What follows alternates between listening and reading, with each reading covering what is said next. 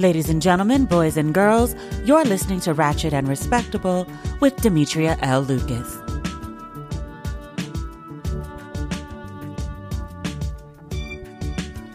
Hey y'all, welcome back. I am so excited about this week's episode. I had such an amazing treat this week, and I hope it's a treat for you too. So several years ago, I read this article on Huffington Post about this art project called White Man in My Pocket. Black woman, lives in Brooklyn. She literally carries this little white man and all his associated privilege in her pocket to give her extra huevos to go out into the world when she needs to get shit done. So this is about 2015. And from that Huffington Post article, I came up with the idea of embracing my inner Susan. She is my inner white woman. She's a brunette. She only wears yoga pants. She always has a cup of good coffee in her hand. In my encounters in this world, I have never met anyone who has a greater sense of entitlement and to have their needs met than a white woman who fits this description. Why am I telling you this? For the last couple weeks, I've been talking about the situation in Virginia where the governor and the attorney general have both admitted to wearing blackface. And then people digging into all these yearbooks around the country from the 70s and 80s and tons of blackface photos. I'm like, this is y'all's pastime? This is how you party? But I was talking about all this on Facebook. In addition, the fashion houses, Montclair, Prada, Gucci, are all in the middle of blackface scandals right now.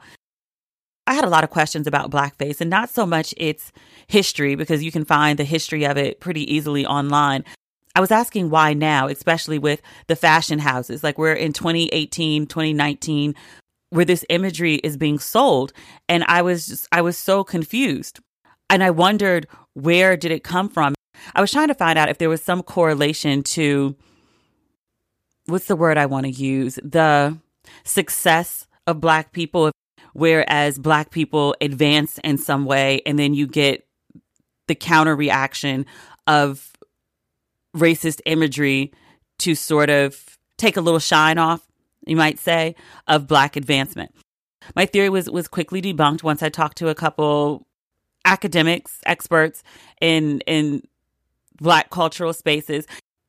All of them. I've talked to maybe 3 or 4 people so far, but all of them have pointed out, and they were like, oh no, blackface is embedded in the fabric of American culture.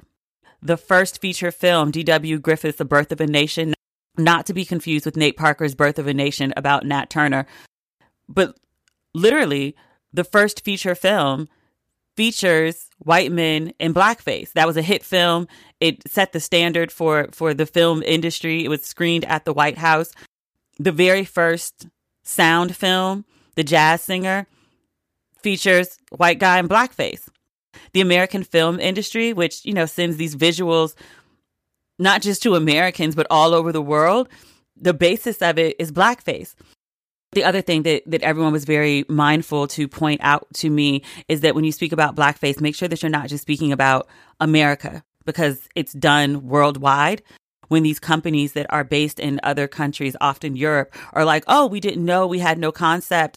It's not our culture, so we don't know what offends you. They absolutely do, because American culture is exported everywhere in the same way that anytime you leave the country, you can hear the exact same music that's played on the radio in America, wherever else you are in the world.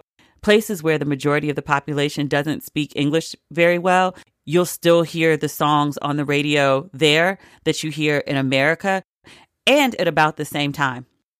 When I was in Bali, all they played was hip hop.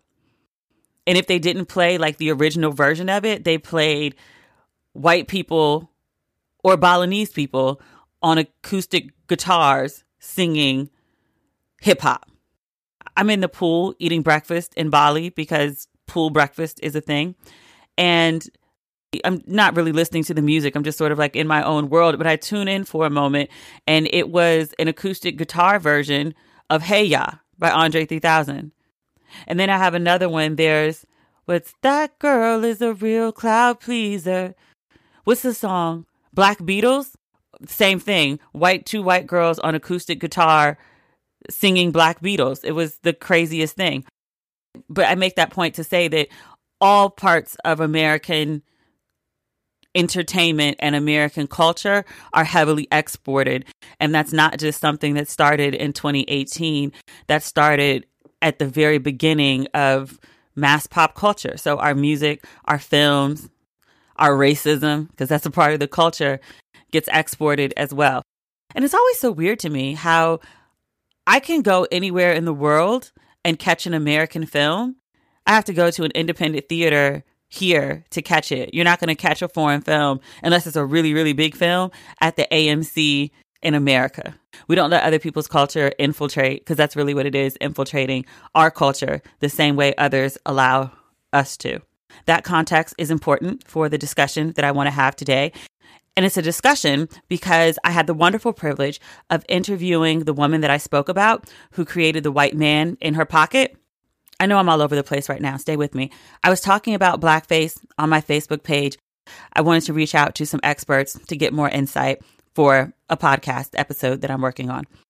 She is one of the people that reached out, and she introduces herself as, hey, I've got a background. I can talk about Black cultural studies all day long. I've got an MFA just in case it matters, but I would love to talk to you. And she was like, also hashtag white man in my pocket.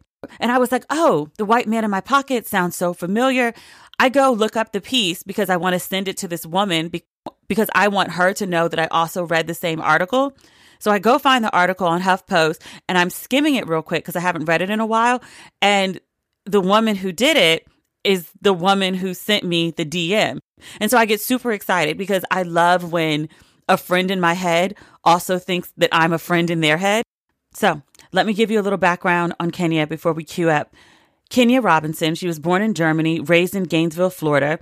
She's an American multimedia artist whose work includes performance, sculpture, and installation. Robinson's work depicts themes of privilege and consumerism, exploring perceptions of gender, race, and ability. Combining a variety of audiovisual elements and live performances, her work has been shown in many, many places, including the Museum of Modern Art, the Museum of Contemporary African Diasporan Arts, and it's in the Blacksonian. Better known to people outside of DC is the African American Museum of History and Culture, i.e. the Black Smithsonian Museum that's on the mall. She has a headdress, which is exhibited on the 4th floor. So if you make it to the Blacksonian, you have to stop by and be like, oh my God, I listened to the podcast with Kenya. Take a picture with it. She'd love that. She also earned her MFA in sculpture from the School of Art at Yale University in 2013. So Kenya is with me for the whole show this week, and we're talking about privilege and power, blackface and race, symbols, and finally, the whitewashing of Motown at the Grammys. I'm glad you've been with me this far, and hopefully you'll keep going on this amazing ride. Hi, Kenya. How are you? I'm so excited to talk to you. Likewise. Because when you reached out to me, like I explained in our back and forth in our DMs, like I was like, oh, she mentioned white man in her pocket because I remember there was this article. Oh, shit, it's the same girl. It happened to me in 2008 when I was watching the acceptance speech of forever President Barack Obama. I was by myself. I was in my studio, my first studio ever. I was feeling kind of alone, but I also was feeling excited about this moment. But I realized that a significant part of that feeling was shame because I didn't think it was going to happen. And I was like, wait a minute, I'm an artist, or I'm trying to be an artist. And so my imagination is my stock in trade. So if that's being somehow stunted by the ism, I've got to do something active to combat that. And so that's when I started investigating whiteness as a property, as a lucrative property that I could, spend like cash. For people who are just hearing of this for the first time, like you literally carry a small figurine of a white man in a business suit in your pocket. Yeah, with a briefcase. With a briefcase. Attaché. Because he's a big time businessman. Like he's about that life. He's an executive. Where did that idea come from? Like you were working at the Brooklyn Library and your boss at the time gave it to you? The Brooklyn Children's Museum. But yeah, she was asking me actually about my love life. She was teasing me and saying, you need to just find you a white man. knew that there was something else going on because of the conversations that we had had previously. So I was already looking for the trick. And she says, you know what, as a matter of fact, I have one. Would you like to meet him? And I was like, yes, I would, Juliet Gray. I would love to meet him. She pulls out this figurine that actually comes in a set of about, I think, 6 figures, and they call them pretend professionals. And it's a part of a designation of play for early childhood called dramatic play, where you put yourself in the position of the figure. At that time, I think Steve Martin had put his foot in his mouth about something in an Italian restaurant. And what's the woman that cooks with all the butter? Paula Deen. Paula Deen. I think it was on the heels of the senator that, said, disrespected the president of the United States by calling him a liar and all this kind of stuff. So that was the landscape of getting this figure. And I was like, y'all have been getting out of pop. Oh. So it was, really just this visual joke that I was retelling myself via Instagram, but then it evolved. When you put the white man in your pocket, what are you channeling? I'm channeling the things that you mentioned in your message, which is, mediocrity as a superpower. I've been thinking of myself as excellent for as long as I can remember because it was an expectation of my family life. And I saw that oftentimes made me a target. I wanted to not look at that mediocrity as a personal affront to me, but just as a tool. I also wanted to embrace my own agency because there oftentimes would be instances where I needed to get a cosign that wasn't really necessary. And white executives don't ask anybody any other questions. There's this clip that I got from, I think it was, I don't know what the context of this clip was, but it was W speaking. And it was like, I don't have to explain myself. I mean, he actually says this, like, you need to explain to me, but I don't need to explain my actions to you. And that also, to play around with that, because I have the tool of being collaborative, but sometimes you have to build up other skills to be able to maneuver again within the structure. And then the third most important thing that the figure itself identified for me is the fact that white male heteronormative supremacy doesn't work because white people or even white men or even white heteronormative men believe it.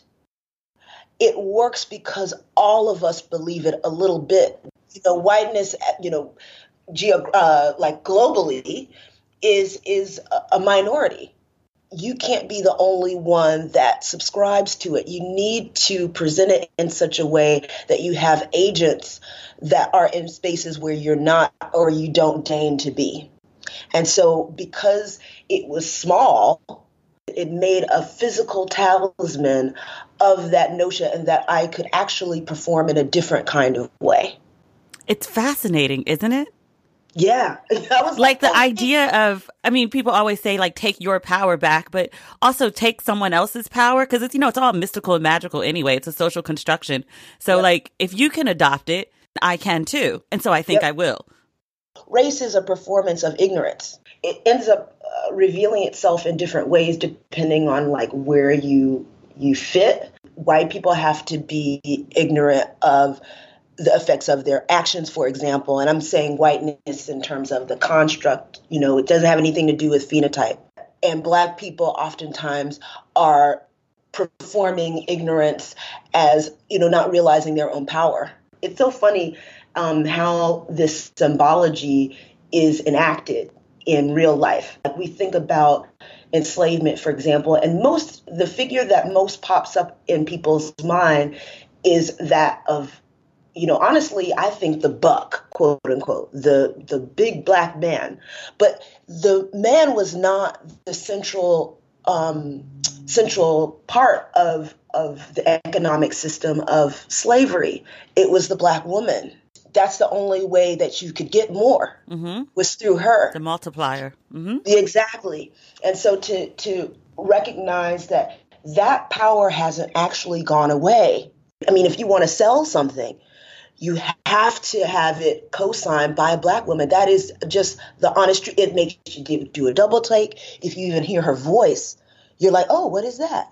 Automatically trustworthy. It's been, I guess, a pursuit of mine because I came to this planet in this form. It's like, and in this country in particular, it's like, whoa, okay, how powerful am I? Let me investigate the edges of that. In terms of power, one of my personal issues that I take a lot of time sorting out is the fear of my own power. What if I unleash to do all the things that I say that I want to do? Instead of thinking about like all the excellence that I can achieve, I always think about like what could go wrong or what is the downside of it. And I think that applies to a lot of people in the sense that, one, they're not told that they have power. And two, when you get to, I actually say a certain age, I was going to say a certain life point, but I think you have to live a little bit and see enough. Yes. Where you get to a certain point where you're, or to a certain age where you're just like, oh no, I've been deluding myself and playing small all along. But what happens if I step up? What if I go full throttle? But then what does that look like? So I'm kind of navigating in waters that I don't know. I think that a big turning point is losing a parent. And mine happened to be my mother, which is like, it's kind of like this life force. Your relationship doesn't end. It changes so dramatically that it changes your life. I am in this space of, okay, how do I use the darkness of the unknown, not as a space of fear, but the possibility of creation? Truly, I felt those feelings and continue to feel them, but, it's like diminishing every time I practice it. Even reaching out to you was like, it's like, well, because you were very specific, if you have the range, and it's like me who has been actually studying this for it. I had to like double dutch that thing. I was like, girl, you know how to do it. You know how to speak about this emotionally, intelligently, historically, social, like you got it. Why not? But there was a measure of fear in even reaching out. The thing that she's talking about reaching out about is a discussion about blackface that started on Facebook. But we'll get to that. We've just got so much more terrain to cover. Yes. This whole podcast is a deep fear of mine. Although I've had a blog, I've written 2 books, I've had YouTube videos, like I've been on countless, talking head expert CNN type of stuff. I get it now, but it's just in my head. I was just like, oh, I really don't have anything that anybody wants to hear about. We have been taught to be afraid of the dark. We have been taught to be afraid of the unknown. A part of that is instinctual. We want to be able to kind of see the pathway before we embark.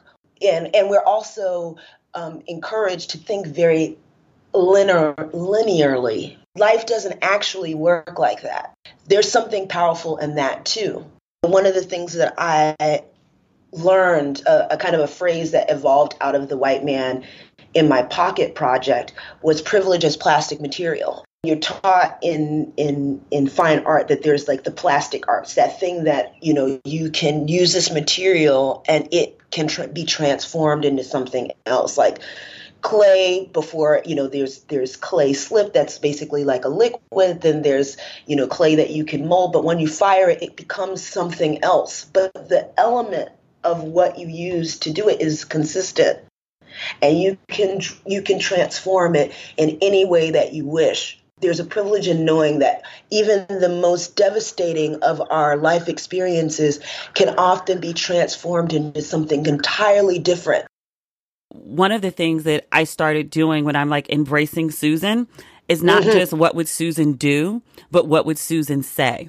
Yes. So I was traveling in LA. I was out there for a couple of weeks. I stayed off the grid, stayed like up in Sherman Oaks or something, like a regular LA neighborhood.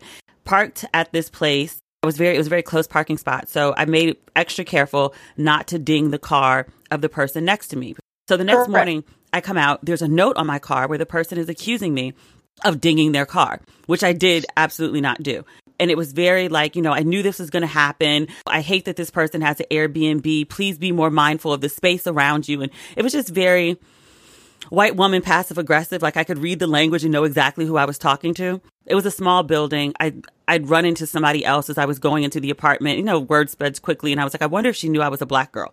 She did. She did. Of course she did. So I responded to her in Susan's language, because I would be like, are you fucking kidding me? So I was like, this message is very hurtful and triggering. I feel afraid and unsafe with you leaving this message on my car. It makes it difficult for me to drive comfortably.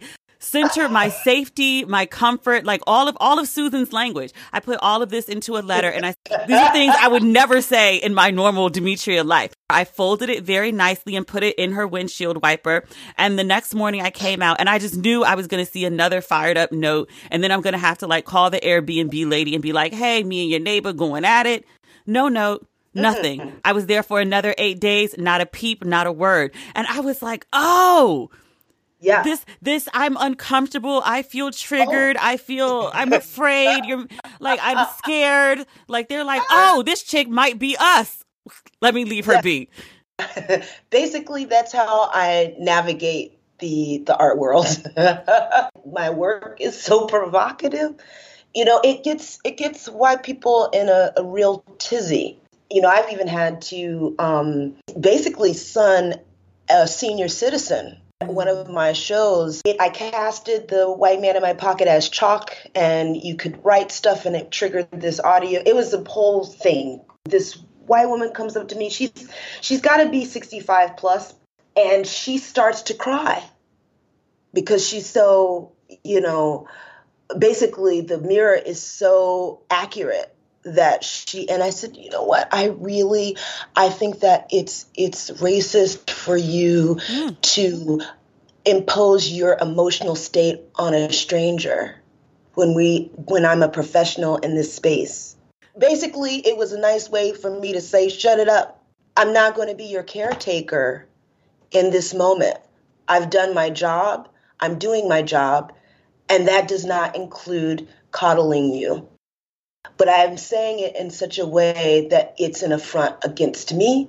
And that is where you can understand the words that are coming out of my mouth. Mm-hmm. It's so important to meet people with the language that they use or to defy their expectation. Like, I think people expect me as a Black woman so often if something goes wrong to automatically go from zero to 60, which I can. I don't have to. I can. But it's like people are shocked when I come back with my inner Susan. Yeah. Oh, yes. Oh, yes. It's very effective. What is it like in general being a Black woman in the art world? Is it like being a Black woman in any other white space? Yeah, but you know what? It's more extreme because I came to it rather late. So I had already had a corporate background. I worked in fashion, and I learned a lot of things that are exacerbated, in corporate life, that are exacerbated in the art world. The people that you find yourself in close connection to are very, very wealthy. Like, they're not got a good job with a nice 401k, like rich.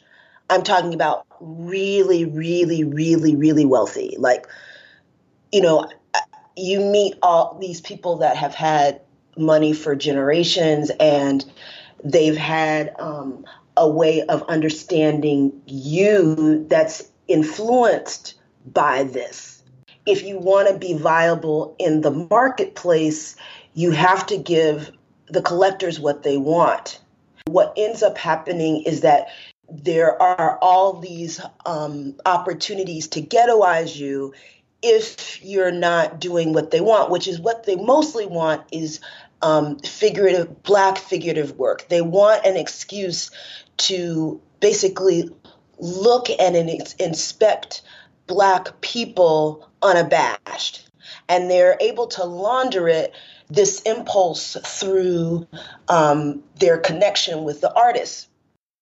I think this ties into our conversation, our initial conversation, which was about blackface, and what you're describing.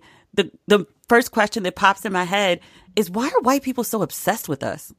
What you're Oh, describing is like fetishizing yes, this part of this, but this only very specific part, this base part yes. of Blackness.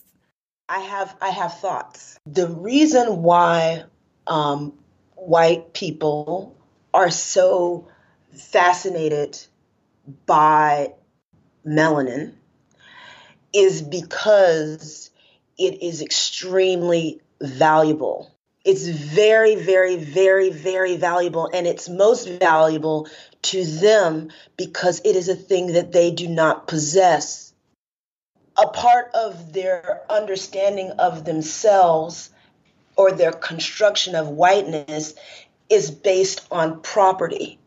Like, you know how you hear law students talking about how property is 9/10 of the law or whatever. It's basically everything. Mm-hmm. Well, whiteness is a property. There's actually a paper called Whiteness as Property.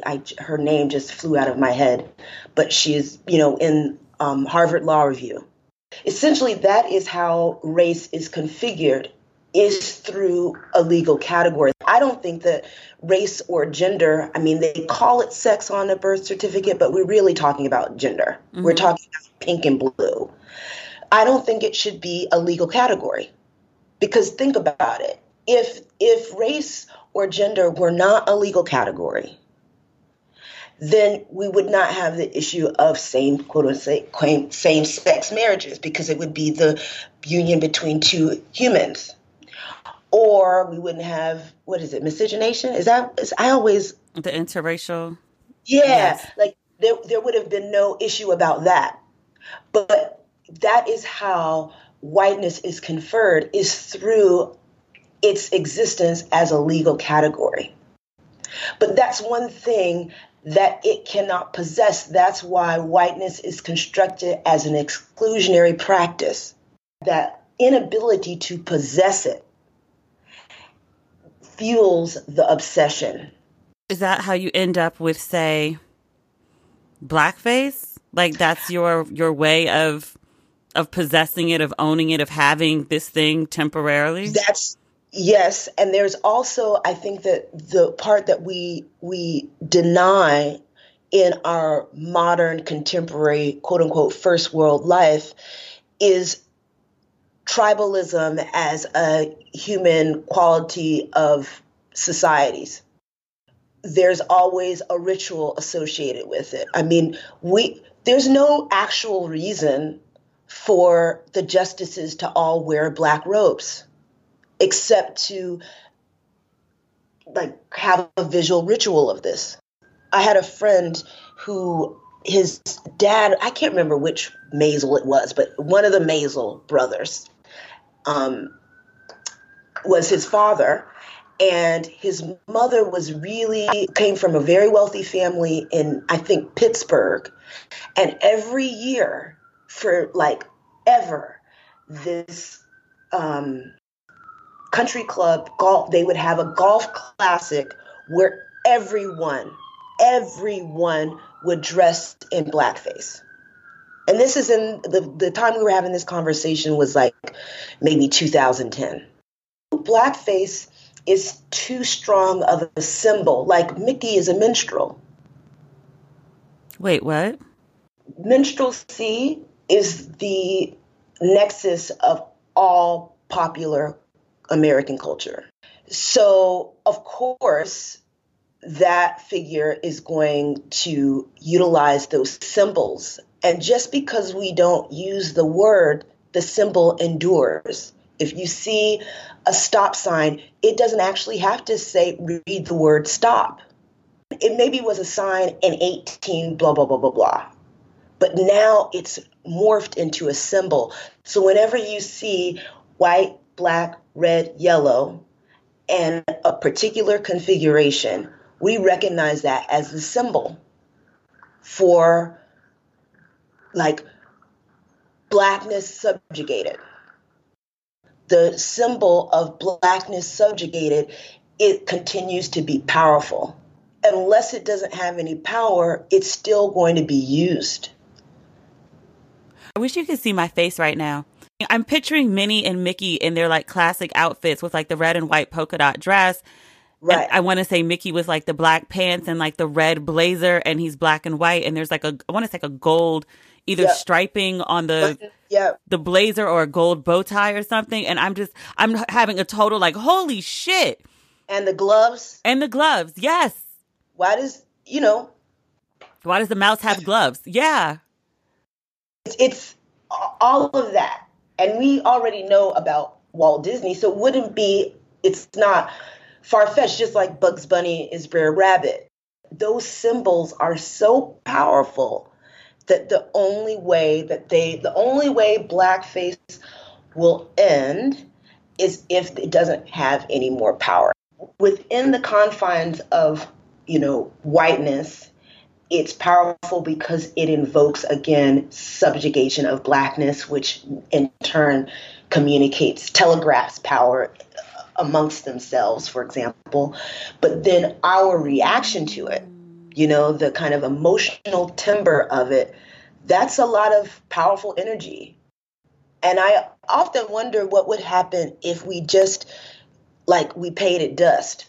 It's almost like a toddler acting out. I was talking to a professor from Wayne State University last night. Peter Boykin is the professor I was speaking with. He was pointing out that it can never really go away because it's so embedded in pop culture. If you have something that's so ingrained in the culture that way, like how do you get rid of it? Can you? Symbols are based on emotion. Like you have to feel something. Like race is not a real thing. It's totally made up. So you have to have emotion as a central part of how it gets communicated. I can't think of any way to end it as a practice if we feed it emotion. Pissing Black people off with blackface is part of the ritual of it. Yes. So we've done it, we bonded with each other to be like, oh, look how superior we are in relation to each other. Then we put it out there and Black people are offended and then it reaffirms. That's crazy. Just because it's crazy doesn't mean that it's not true. Okay, so everyone does stupid things, right? Things that they shouldn't be doing. People take pictures of them in the 80s. You didn't know it was going to end up on social media because it didn't exist yet. But my idea was how do you do the stupid thing? You take a picture of the stupid thing and then you put the thing in the yearbook so everyone can see the stupid thing and it's preserved for eternity. And I was like, did none of these people have ambitions? I'm like, why would you document this? But that exactly explains why. You're documenting it for the reaction. Exactly. The taboo of it is what's powerful.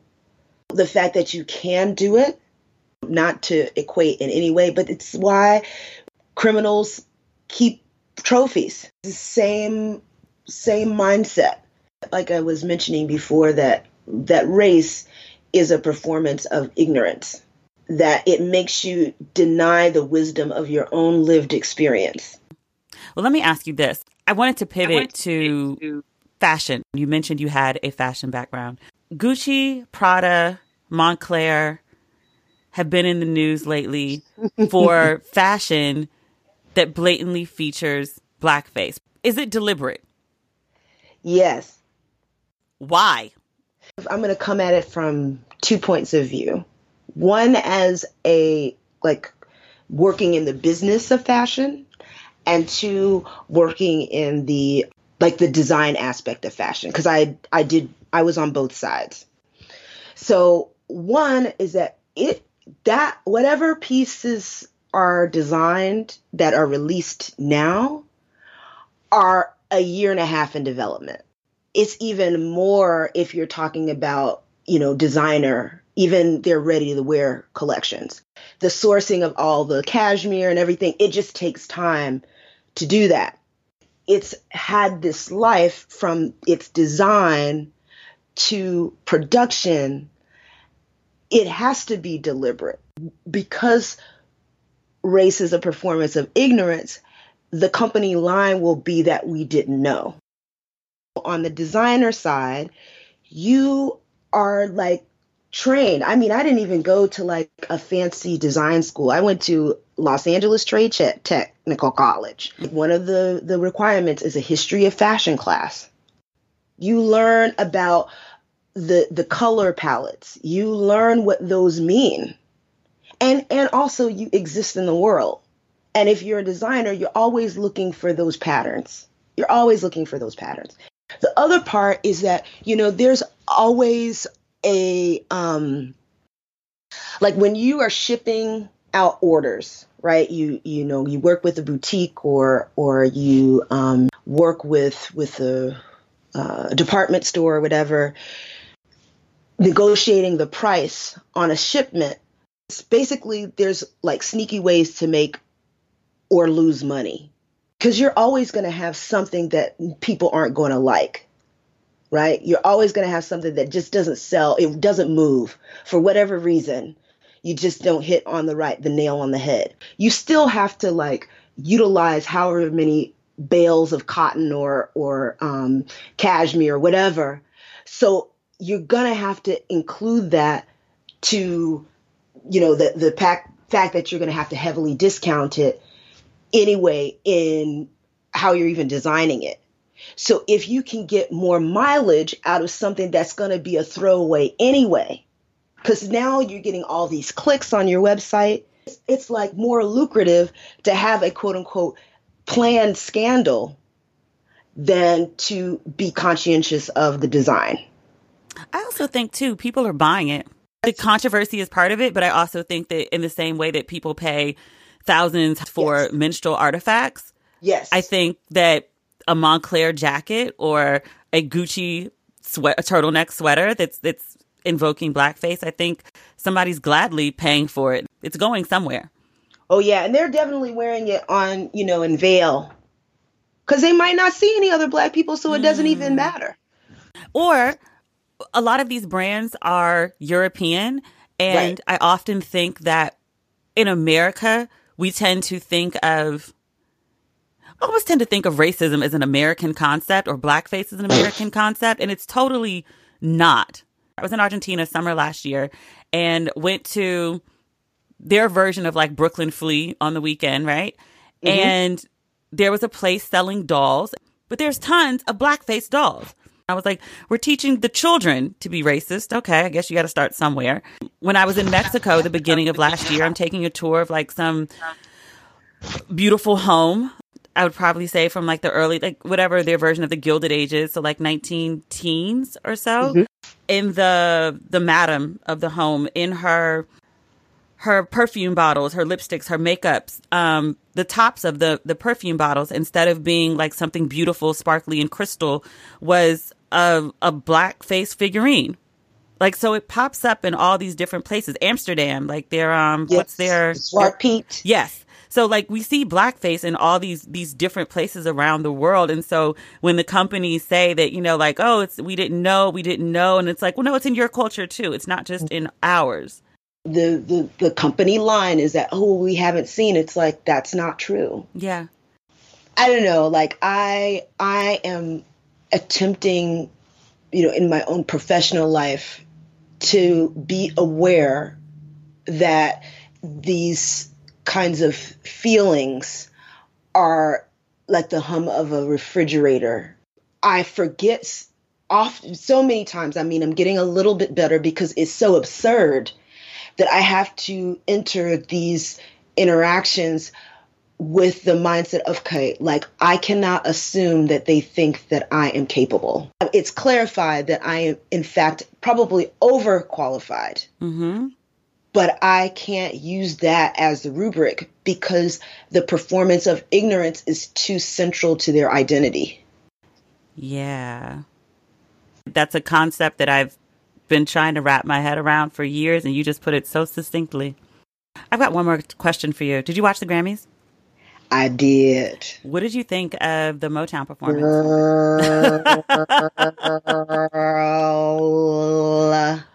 I stopped short of calling it whitewashing, but I really kind of feel like that's what it was. it's Motown, which is like, you know, like there are certain things that are like really, really, really black. And Motown is like one of them. People keep saying, but Tina Marie. And I was like 99.9% of the performers were black. Like, stop it. I think that the entire show could have been produced better, but that's just me being, you know, like critical. But the Motown piece, like to have Berry Gordy and Smokey Robinson, and the fact that he co-signed that was just like, what are, like, there are so many tremendous performers, known, not like rising, all that could have done put on a much better show. It's like the quality of the voice is not in any way, there's no connection with the ethos of Motown. I'm like, she's not a soul singer. No. And Motown, even though it was carefully produced pop with the intention of crossing over, was still very much like a black sound. Like the Temptations is a black sound. You know, the Marvelettes is a black sound. I love Jennifer Lopez. Like, I really enjoy her as a performer. And I think if that was a part of her Vegas show where she's doing some sort of, you know, genre hopping to, you know, pay homage to different art forms, like, I get it. Totally. But I was like honoring the 60th anniversary of Motown while centering a non-black Latina. It was just weird. It's interesting because I looked at her outfit on the red carpet and I'm like, Beyonce much? I'm trying to figure out like, oh ye of like red carpet slayage. She's not a swagger jacker, but like, I thought that was strange. I'm like, is she trying to gear up for this performance by, you know, dressing black? I don't know. I don't know. I don't even know what made her say yes, except for the entitlement that is certainly a part of her identity. I mean, I think she wanted to put on a show. And as far as just, you know, you take it out of context, like it was a good performance. And the other thing, too, that I don't think people are talking about enough is Motown, great musical sound, enduring, you know, black company. Okay. But the image of Motown, like in addition to like wanting to go to cross over and make pop music, like Berry Gordy was very much like, we will show black people at their best. So we're putting them in tailored suits and beautiful gowns. Like, you know, at one point, Diana Ross is considered one of the most glamorous women in the world. Like, absolutely. And then you have J-Lo in her bodysuit shaking her ass to Jackson 5 songs. And I'm like, you know, that's children's music, right? I think that, of course, I have my conspiracy theory hat on. I think that there is this again, this symbology, because like that's what's always going to endure. Motown 25, I have visions of that. Michael Jackson goes up on his tiptoes. That was the logo of the company. You know, what is really being communicated by this choice? You know, I hope that the standalone special feels a lot different. The lineup looks good. It's much blacker. There are black people, which is helpful. And people who could sing, which I think is, you know, necessary. Which you have to say now, because before it would be a given. Like, oh, it's Motown. Of course there would be people who could sing. Maybe not. Now it's all in question. I don't want to question Motown, ever. Ever. Not again. We did that. We don't need to do that again. Yeah, we had that experiment. It failed miserably. Not that it failed. It just wasn't Motown. But it should have been. It should have been. On the Grammys, what is it? What do they call it? The most important night in music? Yes. Not so much. Not so much. Well, that's all of my questions for this week. Thank you so much. Thank you so much for, I just, you know, I've shared this in like other platforms, but to be able to tell you technology to technology, that you're so inspiring, like your approach to interpersonal relationships, I mean, it has really informed the way I move in the world. It's given me a lot of confidence. It's made me really delve deep into like questioning my role in these things. So, I mean, your work is really a part of my art practice. You know, I mean, I've read A Bell in Brooklyn and Don't Waste Your Pretty. I can't wait till Life is Not a Dress Rehearsal. So thank you for all of this, being a unapologetically, to, you know, not to harp on something, but to be an unapologetically Black person in all the spaces that you are, with elegance, grace, and style. And also with a critical eye. I hope I get to see more of that. Thank you. You're welcome. Thank you. Where can listeners find you? Where can they follow your work? I love the gram at Kenya9, and I also have my website, kenyarobinson.com. Okay. Oh, you also, when you go to the Smithsonian, you know, the brown space in DC, 4th floor Cultural Expressions, you'll see one of my works. Commemorative headdress of her journey beyond heaven. It's in the hair section. Oh, that's so amazing. Congratulations to you. Kenya's amazing, right? When she initially reached out and I went scrolling through her Instagram and I was like, oh, we totally hang out in real life. And she lives in Brooklyn. You heard the sirens in the background for a little bit of the interview. What are you going to do? Like, that's the sound of New York. She has sirens. I have crickets. So that is our podcast for this week. As always, you can go to demetriallucas.com and let me know your thoughts. There's also going to be a post on Instagram, so you can share there if you'd like. As always, if you liked what you heard today, please leave me a kind review. If you don't have time for a review, just give me 5 stars. I like 5 stars. It makes me happy. That's it. I'll talk to you next week. Bye.